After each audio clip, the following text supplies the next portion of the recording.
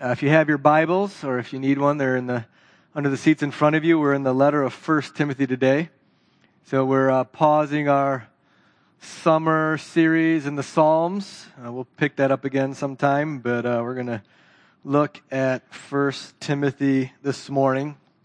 Mandy and I, in our second year of marriage, traveled to Kenya. We had some freedom then, no kids yet, and so we spent 7-8 weeks there, and ended up, adopting 2 kids and came back home to Wisconsin, where we were born and raised, the best state in the union, I think. Then shortly after that, we moved to North Carolina, where I went to seminary. And when we moved to North Carolina, we just figured we were moving to like another state in the same country that was similar to the state we lived in, and it didn't take too long to realize that it wasn't a different state in the same country, but more like a different country. It was and really the initial benefit was hush puppies. If you've ever had hush puppies, they are incredible. And we gave God thanks for hush puppies, but there wasn't much else. It was very disconcerting. And we were there 3 years, and it wasn't really until 3 years that we began to feel normal and home there. And then we came back to Wisconsin. Then I bring that up just because, it seems like we've entered into a different world in 2020. It's different here now. Things are different. It's unsettling, maybe, unnerving. There's fear. And the most often repeated phrase in 2020 that's kind of floating around like those pollen clouds is the new normal. You've heard that a few times, right? I'm getting kind of tired of that one, but that's it. And now, Governor Evers continued to shape this new normal with the mask mandate. I think I saw that 33 out of 50 states have such mandates, and now we've joined the minority. And so it's not new, but it's new to us.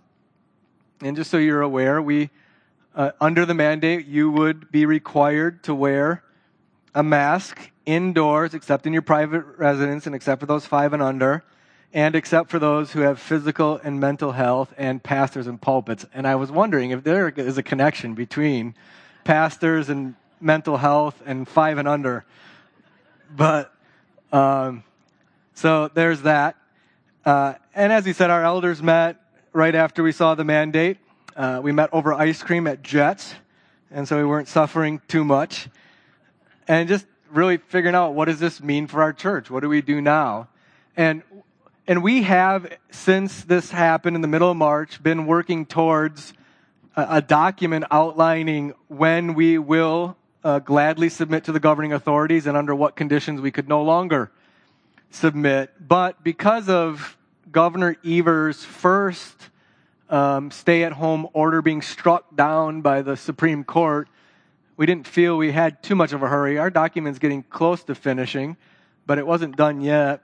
And so we didn't expect this to happen. I don't think anybody in our state expected this to happen because of the Supreme Court's decision saying that his first order was against our state constitution. So we were a bit caught off guard, unmasked, if you will. And so where we've landed, and I want to get into this looking through 1 Timothy, where we've landed is within our church gathering, we aren't going to require it. In fact, within Governor Evers' order, with all the exceptions, he asked that no one ask anybody else why they're not wearing a mask. And so the position that puts us in as church leadership is, if you're not wearing a mask, we're not supposed to ask you why, according to his order.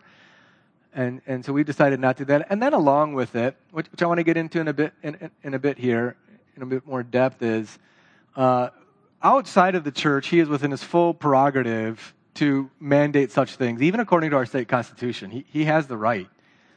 And we should submit. We should follow his order. But within the sacred sphere of the church, within the gathering of the church, that authority has been given by God to pastors, elders, and deacons. And when it came to the issue of masking, which itself isn't like a biblically explicit issue, there is opportunity for difference of conscience on this one. But our feeling was that masking during worship so detracts from what we do in worship that we're not going to require it within the church, and yet encouraging outside of the church to be in full submission to it. And even among us as elders, we have differences here. We're not in complete uniformity on it, and nor do we expect any of you to. We want to encourage you to, in your differences of conscience, to continue to be loving to each other in that, to disagree and explain your reasons with each other, and yet not look down on each other. And so that's where we're at. And during that meeting, as I said, the elders asked me to forego Psalm 6 and come up with a sermon towards this. And so I've done that. And Saturday morning, I read 1 Timothy as a part of our summer Bible reading program. And during it, I think I'm just going to preach kind of an overview or a bus stop, if you would. When I was a senior in high school, I took French in high school. The only reason I took French in high school is because every 4 years the French class went to France. And so that's why I did it. And so my senior year, I got to go to France. I think it was 16 days. And what it was like a bus tour around France. We would stop in Germany and I think in Geneva as well. But, you just see some of the highlights of France. And so I'm going to do that in 1 Timothy. I want to kind of make 4 stops at significant things that were helpful to me as I was reading through it, that the Lord was encouraging me and convicting me. And so that's what I want to do. I'm going to give you some selections from the letter of 1 Timothy. 1 Timothy itself, if you look in chapter 3, verse 15, was written from the Apostle Paul under the inspiration of the Holy Spirit. This is the eternal Word of God to a pastor, so that he might know how to behave in the household of God. That's the purpose of the letter. And so I figured this would be helpful under the Lord's guidance for us this morning. So I'm going to read a few different excerpts. I'll let you know where we're going to be. Let's start in 1 Timothy chapter 1, verse 7. There we read, we'll start in verse 6. Certain persons, by swerving from these, have wandered into vain discussion, desiring to be teachers of the law without understanding either what they are saying or the things about which they make confident assertions. Now we know that the law is good if one uses it lawfully. Understanding this, that the law is not laid down for the just, but for the lawless and disobedient, for the ungodly and sinners, for the unholy and profane, for those who strike their fathers and mothers, for murderers, for the sexually immoral, men who practice homosexuality, enslavers, liars, perjurers, and whatever else is contrary to sound doctrine, in accordance with the gospel of the glory of the blessed God, with which I have been entrusted. I thank him who has given me strength, Christ Jesus our Lord, because he judged me faithful, appointing me to his service. Though formerly I was a blasphemer, persecutor, and insolent opponent, but I received mercy because I acted ignorantly in unbelief, and the grace of the Lord overflowed for me with faith and love that are in Christ Jesus. The saying was trustworthy and deserving of full acceptance, that Christ Jesus came into the world to save sinners, of whom I am the foremost. But I received mercy for this reason, that in me, as the foremost, Jesus Christ might display his perfect patience and example to those who were to believe in him for eternal life. To the King of ages, to the King of the ages, immortal, invisible, the only God, be honor and glory forever and ever. Amen. Let's pray. There'll be other texts we go to, but let me read that for now. Let's pray, and then I want to explain that. Father, we, by your Spirit, by grace, do what's right. And so do not leave us unprotected in this difficult time. Give us, your servants, your pledge of good promises. May our eyes long for your salvation.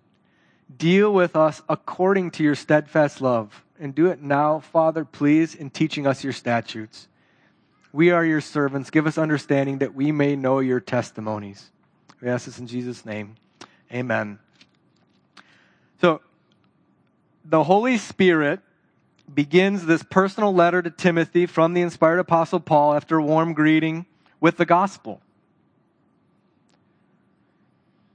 And many of us, I think probably most of us, have tried to keep well informed about what's going on, all things related to COVID.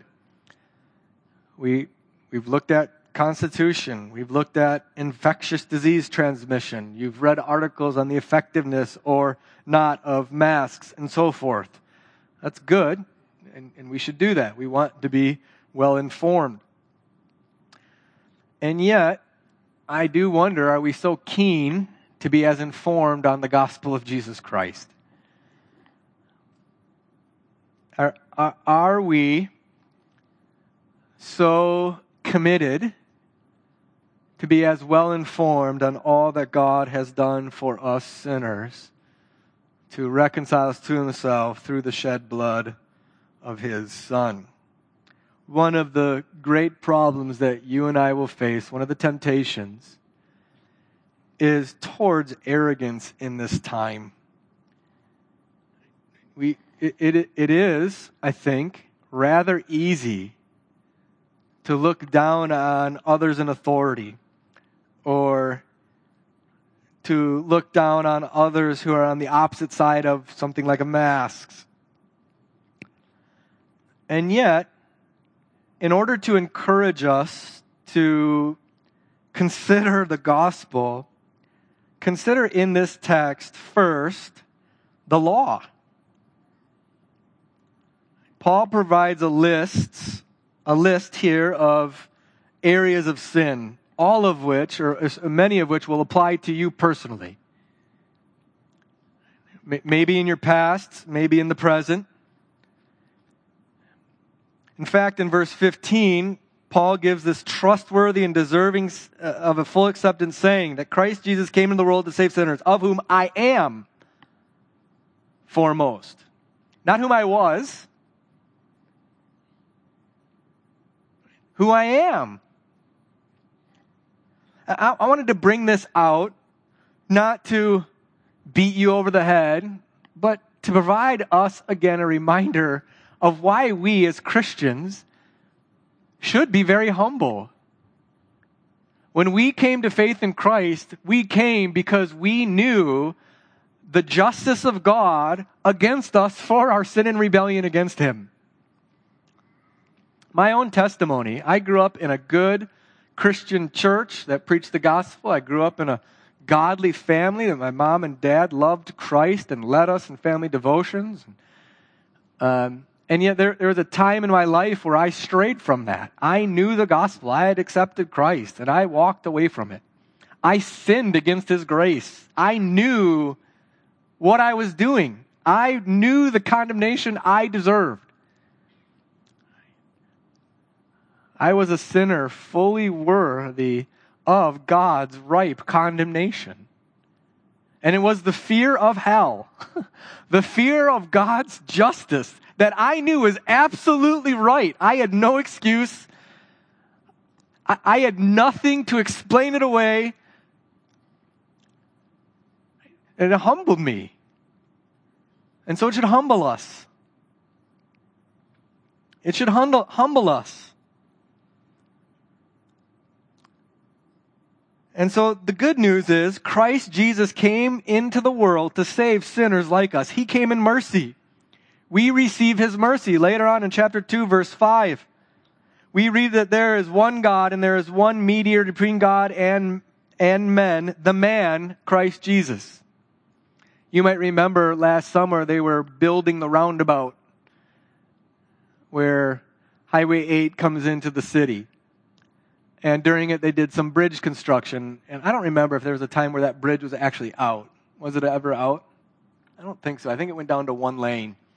And at least in the Northwoods, it was congested for the Northwoods, right? You actually had to wait a few minutes. Well, we have a mediator who allows us to come into the presence of the holy God, sinners though we be, removing our sin, giving us righteousness, and it's never congested for us to go into his presence, ever. Even though we know what we deserve. And so apply that to this situation. Paul calls himself the chief sinner, the foremost sinner. He knows himself better than anybody else knows him. He knows who he was. He knows what goes on in his heart. He knows the thoughts in his mind. And we need to put first things first. And though we complain and though we disagree with some of the mandates and though we disagree with the changes in the world, you and I know we deserve infinitely worse. We deserve hell. We deserve God's wrath. You and I deserve this. And yet we have not received it. In fact, we have received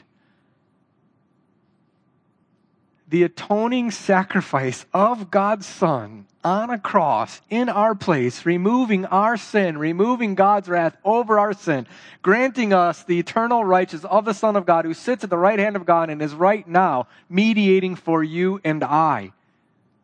We will partake of the Lord's Supper in just a bit, where we are again reminded that we are welcomed into God's home as His beloved children, given a seat at His table and fed by His hand.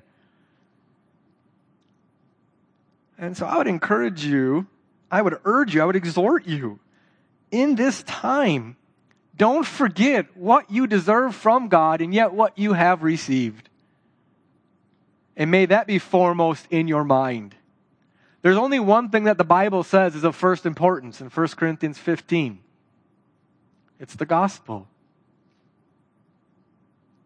And so let that be of first importance. And then in chapter 4, verse 10, Paul says that we are to set our hope on the living God. We have set our hope on the living God, who's the Savior of all people, especially those who believe. And what is the right response of a believer to this great gospel? If you would continue on in chapter 1, after Paul explains this gospel in verse 17, he moves seamlessly right into doxology, right into praise.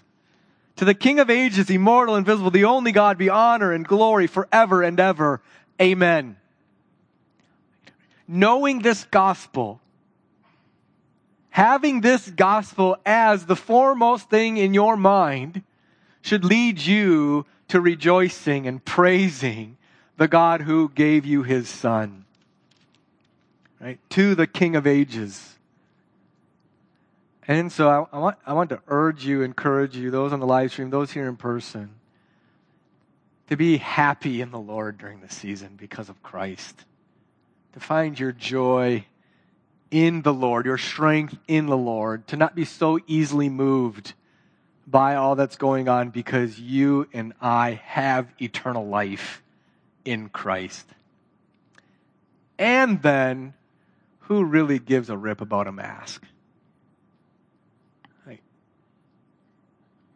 Does it really matter? Is it really worth the amount of time and energy you've put into it? In light of Christ, does it really matter that much? I mean, would it really detract from your life so much for you to have to wear a mask? I mean, we do have to get over ourselves a bit here, don't we? I do have to get over myself a bit here, don't I? I think the gospel is the way for you to go through this much more steady and much more happy and much more glorifying to God. That's the first stop. The second stop then is chapter 2, verses 1 to 5. Let me read it. First of all, then, I urge that supplications, prayers, intercessions, and thanksgivings be made for all people, for kings and all who are in high positions, that we may lead a peaceful and quiet life, godly and dignified in every way. This is good, and it is pleasing in the sight of God our Savior, who desires all people to be saved and come to the knowledge of the truth. For there is one God, and there is one for there is one mediator between God and men, the man, Christ Jesus. So, the gospel is political. The gospel does include our participation in political realities, and it begins with Jesus Christ is the King, to whom all glory and honor is eternally given. So the gospel then informs our politics. It teaches us submission to authority. course, Romans 13 has been on our minds. It's something that many of us have discussed. Let every person be subject to the governing authority, for there's no authority except from God, and those that exist have been instituted by God. So let's get the order straight. Jesus Christ is the King of all authority. A couple Sundays ago, Pastor Jeff preached Psalm 2, where we sing of God's response to the rebellion of earthly authorities by installing His King as the King of Kings, who commands all other kings, all other rulers, to submit to Him, to take refuge in Him, and receive His blessing. So Christ is King. And that's true in heaven and on earth. All authority has been given to Him in heaven and on earth. So He is King of all governors. He is King of all mayors. He is King of all authority in every realm of this earth. He is King of fathers. He is King of husbands. He is King of elders and pastors and deacons. He is King of employers, and He is the King. And in submission to Christ the King, we are to submit to the governing authorities. And here we are urged in that submission, we are told how to submit, and to do so by being very prayerful for those who are who are in high positions, that we may lead peaceful and quiet lives. Now, most of you, how many of you were born and raised in the Northwoods up here? How many of you moved here from somewhere else? Right. Why did you move here? To live a quiet and peaceful life. Right? Social distancing is kind of like, well, that's how we live up here, right? Most of us live up here, and this is our experience. We want to live peaceful, quiet lives. And Paul says that's a good thing. And if you want that, then pray for those in authority. And it looks like to me the context here is praying for them in order that they might come to Christ.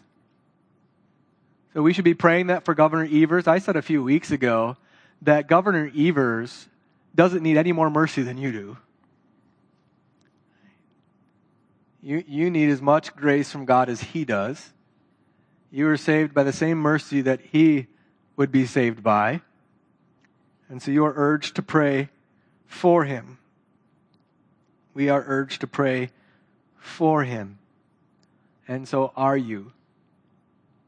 Are you bringing him before the King of all kings?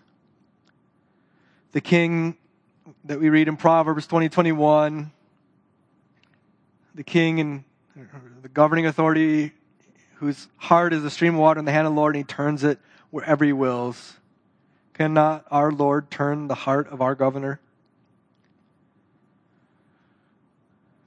Now, one of the good effects of our governor's mask mandate is that it should motivate us to pray more. Because it is humiliating. It does humble you. It should cause you in humility then to turn to your God in praying for our governor. But this leads then to what I think the elders asked me to talk about is how does the church relate to the state? How does the ecclesiastical authority relate to the civil authority? Well, one of the simplest ways to understand it is in each sphere, God has set authorities over that sphere. And so in the civil sphere, God has set authorities over it, employers and police officers and governors and mayors and so on. And then in the church sphere, in the ecclesiastical sphere, God has set authorities over her, pastors, elders, deacons. And then also church mothers and church fathers, those that you look to in the faith to help you become more like Christ. And then, though those spheres will sometimes overlap, like we're seeing now, they do have distinct places to exercise their authority. And so within the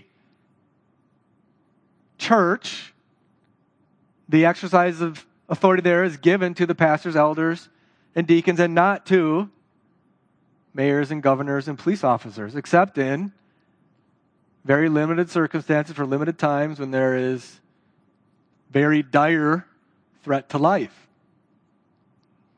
So if we had an active shooter in here, let's say, we would want the civil sphere to intrude on us. Or if there was something like a plague and the governor said, don't meet because a large percentage of your people will die, we would welcome that intrusion, but we would never forfeit our authority here.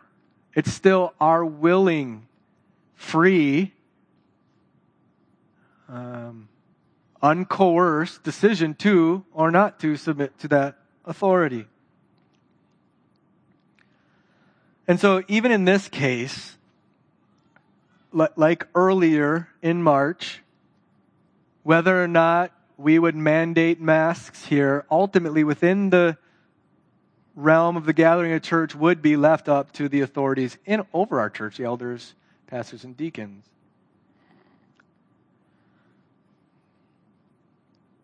Now, we do call the way that the church is to influence the civil realm is through the preaching of God's word and through the exhorting of the civil authority to obey God and to even submit to our governing rule, the Constitution. And so when this first happened in March, I was early of the opinion and persuaded that Governor Evers was outside of his constitutional authority. But I went to some of our local authorities and asked them to help me understand it. And one of them actually took out our state constitution and took out the state statutes and showed me that I was wrong. Governor Evers' safer at home mandate was within his constitutional authority. Now, he had a 60-day authority, which he exceeded, which is why our Supreme Court called it unconstitutional and then said that any future things like that needed to go through a bipartisan legislative committee or process or something I don't understand at all. And yet we know Governor Evers is not a believer. And even while he urges us to protect life by remaining safer at home or by wearing masks, which I do want to urge you to give him the benefit of the doubt. I would want you to do that for me in any decisions I make. Husbands and fathers would want you to do that for the decisions they make. Mothers would want their children to give them the benefit of the doubt where they disagree. Let me just put it this way. You as parents have asked your children to do things that your children found very unreasonable. Right?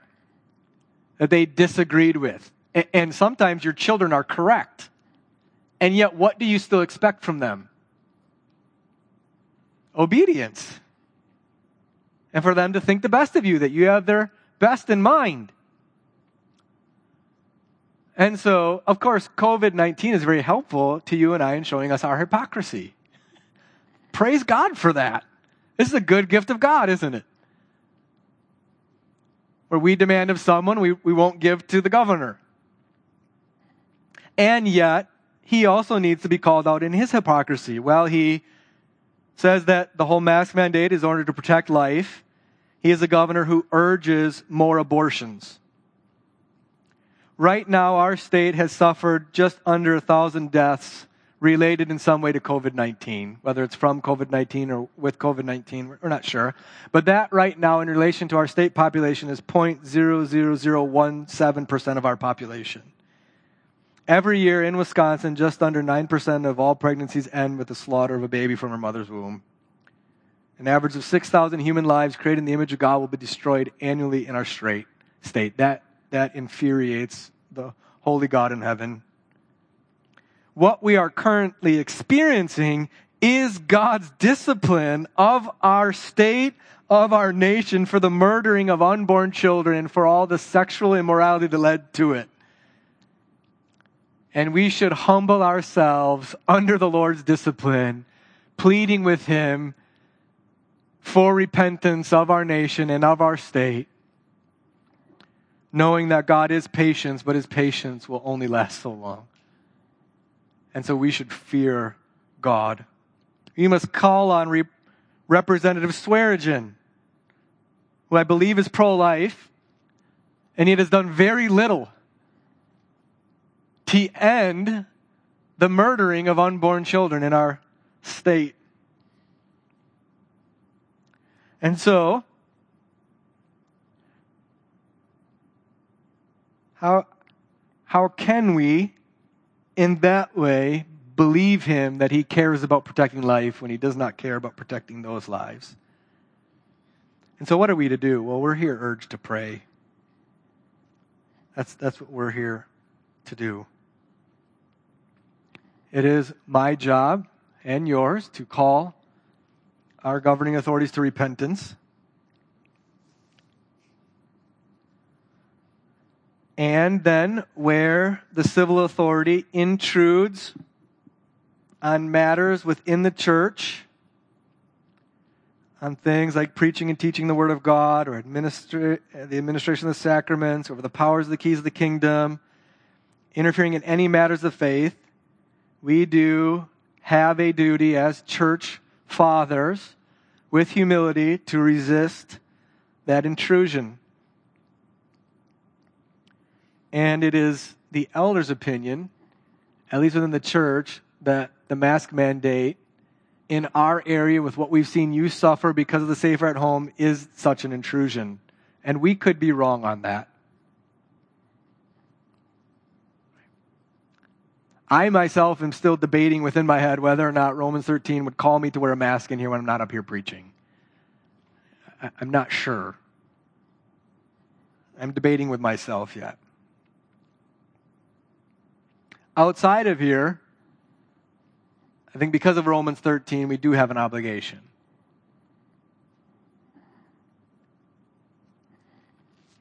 Because we must obey God, who tells us to submit to our governing authorities. And our governing authority, no matter if you agree if he's right or wrong, no matter if you agree on the effectiveness or not of masks, Romans 13 doesn't say submit to the governing authorities unless you think they're wrong. And so we should. Now, one of the difficulties is that because of the virus, because it is lethal, particularly for a certain segment of our population, some are not gathering yet with us. We're missing, I don't know, what, about 100 or so here every Sunday that would normally be here. And yet we have a command in Hebrews 10 to not forsake the gathering. And yet these circumstances may be one of those in which it is right for some to remain apart and hopefully join through the live stream. And yet I would even ask those to be very careful that this isn't an excuse. Because I know myself, I know you, it's much easier just to get out of bed and remain in your pajamas and turn on the TV. And so I would ask you to be careful there. And yet I've talked with, I think, all of you who are not coming, or at least most of you, and many of you have very legitimate reasons for not yet coming. But it is very important for us to gather as the church. It is very important. All right, I am going on. One of the things I do want to urge, Chris Fredrickson is at our church. He's the mayor of Rhinelander. Please be in much prayer for him. Lloyd Gauthier is the chief of police. He is in our church. This has caused a lot of difficulty for him. Be in prayer for him. And then we have Jim Winkler, county board. Brett, Ryan serve as police officers. These times have been very, very difficult for these men. I mean, incredibly difficult. Particularly for those in law enforcement. So I would encourage texts and phone calls and encouragement for them and thanking them for their work. All right, are you sticking with me? We're all right? How are people in the nursery doing? Are they doing all right? Okay. I got two more quick stops, if you could. In 1 Timothy 3, men are called to aspire to the office of elder, and it's called a noble task. And one of the ways that I want to encourage you during this time, Ephesians 5:16 says we're going to make the best use of time because the days are evil. 1 Timothy closes with an exhortation to be rich in good works, to be generous, ready to share. How are we to use the time we've been given during this time? How can we put this time to good use? Well, one thing I want to exhort you to is for men to use this time to consider where they need to take a next step towards becoming qualified to be an elder. In chapter 4, verse 17, no, that's wrong. 4:7. It says, bodily training is some value, godliness is value in every way. It holds a promise for the present life and life to come. One of the ways is, within the qualifications for elderships, is in regards to your family.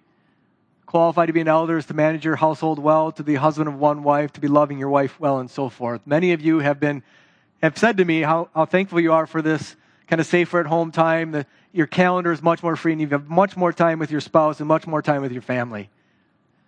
So I want to urge you to put that time to good use with your family. Where is it in your family where your household management isn't what it needs to be, and what can you do during this time to do that better before the Lord?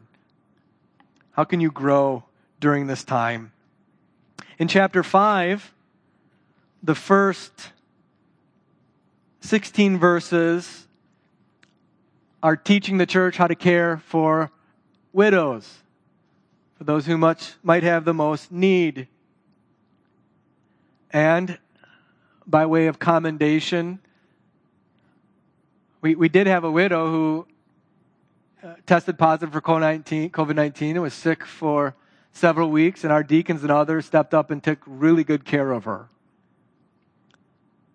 And by and large, you do very well here, and I want to encourage that, and I want to commend you for it and continue to encourage your care, because probably the safer at home stuff has been most difficult for those in our church who are most vulnerable and alone.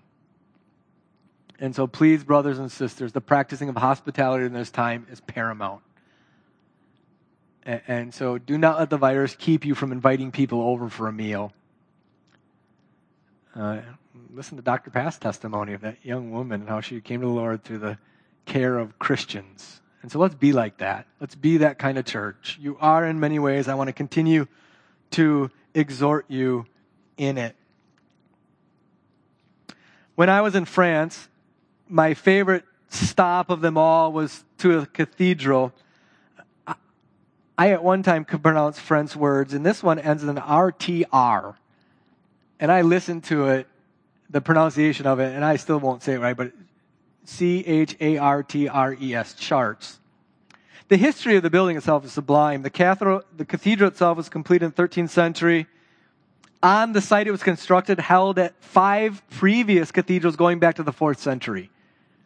And it's beautiful. Some of the stained glass is still original from the 13th century. And this little town around it is just picturesque. It was gorgeous. I wish we could have stayed there for all the 16 days. That kind of cathedral, when I was in it, the light, the grandness speaks to the transcendence and majesty of God. And that's how this letter closes in chapter 6. Right? As for you, O men of God, flee these things that came before. Flee sin, flee discontentedness, flee undue desire for wealth. Flee these things. Instead, pursue righteousness, godliness, faith, love, steadfastness, gentleness. Fight the good fight of faith. Take hold of the eternal life to which you've called and about which you made the good confession in the presence of many witnesses. I charge you in the presence of God, who gives life to all things, and of Christ Jesus, who in his testimony before Pilate made the good confession, to keep the commandment unstained and free from reproach until the appearing of our Lord Jesus Christ. So that's what we're looking forward to, right? We are awaiting the return of the King, which is our blessed hope. He is coming to inflict vengeance on all those who do not obey the gospel. He comes to be glorified in the saints, to be marveled at among all who believe in 2 Thessalonians 1:10. That's who we're awaiting. And who is he? Who is this God that he is revealed? He is the blessed and only sovereign, the King of kings, Lord of lords, who alone has immortality, who dwells in unapproachable light, who no one has ever seen or can see. To him be honor and eternal dominion. Amen. He is your and my and this world's only sovereign. He rules all things with all authority. And he has given his church to be the pillar and buttress of truth, which we are to confess and hold fast to and declare to all rulers in this world and to each other. He is our sovereign who has given the church this place of preeminence. And so you and I should realize the essential nature of the church and not forsake her during this time.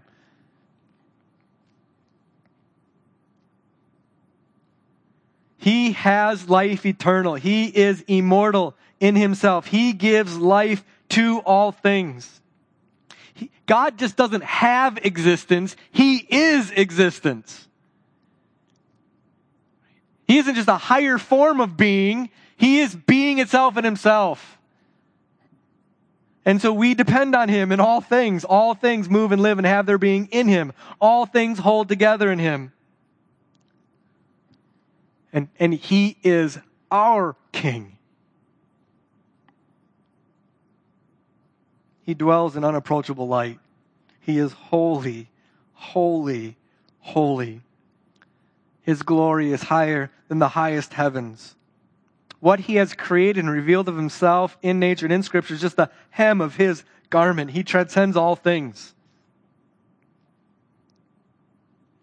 And so to him be all honor and eternal dominion. To him be all glory and power and majesty and strength. Make that your confession. Don't settle in this day for anything less than enjoying this great and sovereign, immortal God who one day in his Son will return and make all things new. Let's pray.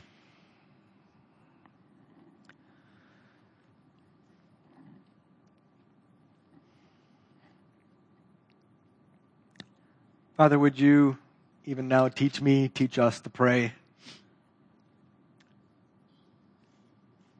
We do groan in this world. We do await the revealing of the glory of the sons of God. We do look to the day of your Son's coming, but truth be told, we don't often. And not with the eagerness that we read of in Scripture. And yet, come, Lord Jesus, come. Would you teach your people to desire, to look to consider his coming before and above all else? We do pray for our governor that you would turn him to you, that he would be convicted of his sin, that he would have fear of him and conviction of sin fall heavy on him, that you would do whatever is necessary in his life for that you would turn him to Christ. God, would you help us as your people to have wisdom during this time, to stand firm where we need to and yet do so submissively and humbly, to give honor to whom it's due and to submit to the governing authorities that you've established, that your word and that your name may not be reviled among us.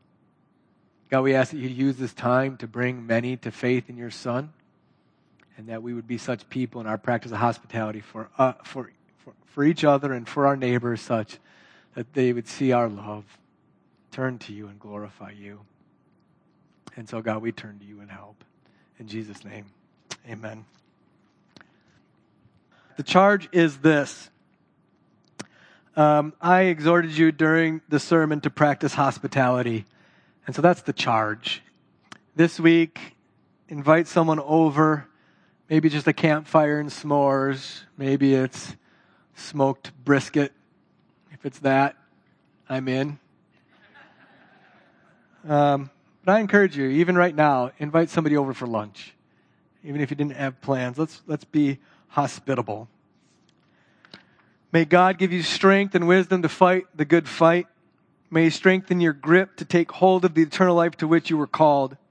May we go in the presence of God who gives life to all things, and to Christ Jesus, who before Pilate made the good confession, so that we might keep the commandment to love God and to love one another, unstained, without reproach, until the appearing of our Lord and Savior, Jesus Christ. The grace of God be with you all, and amen. Have a great weekend, Lord. I love you.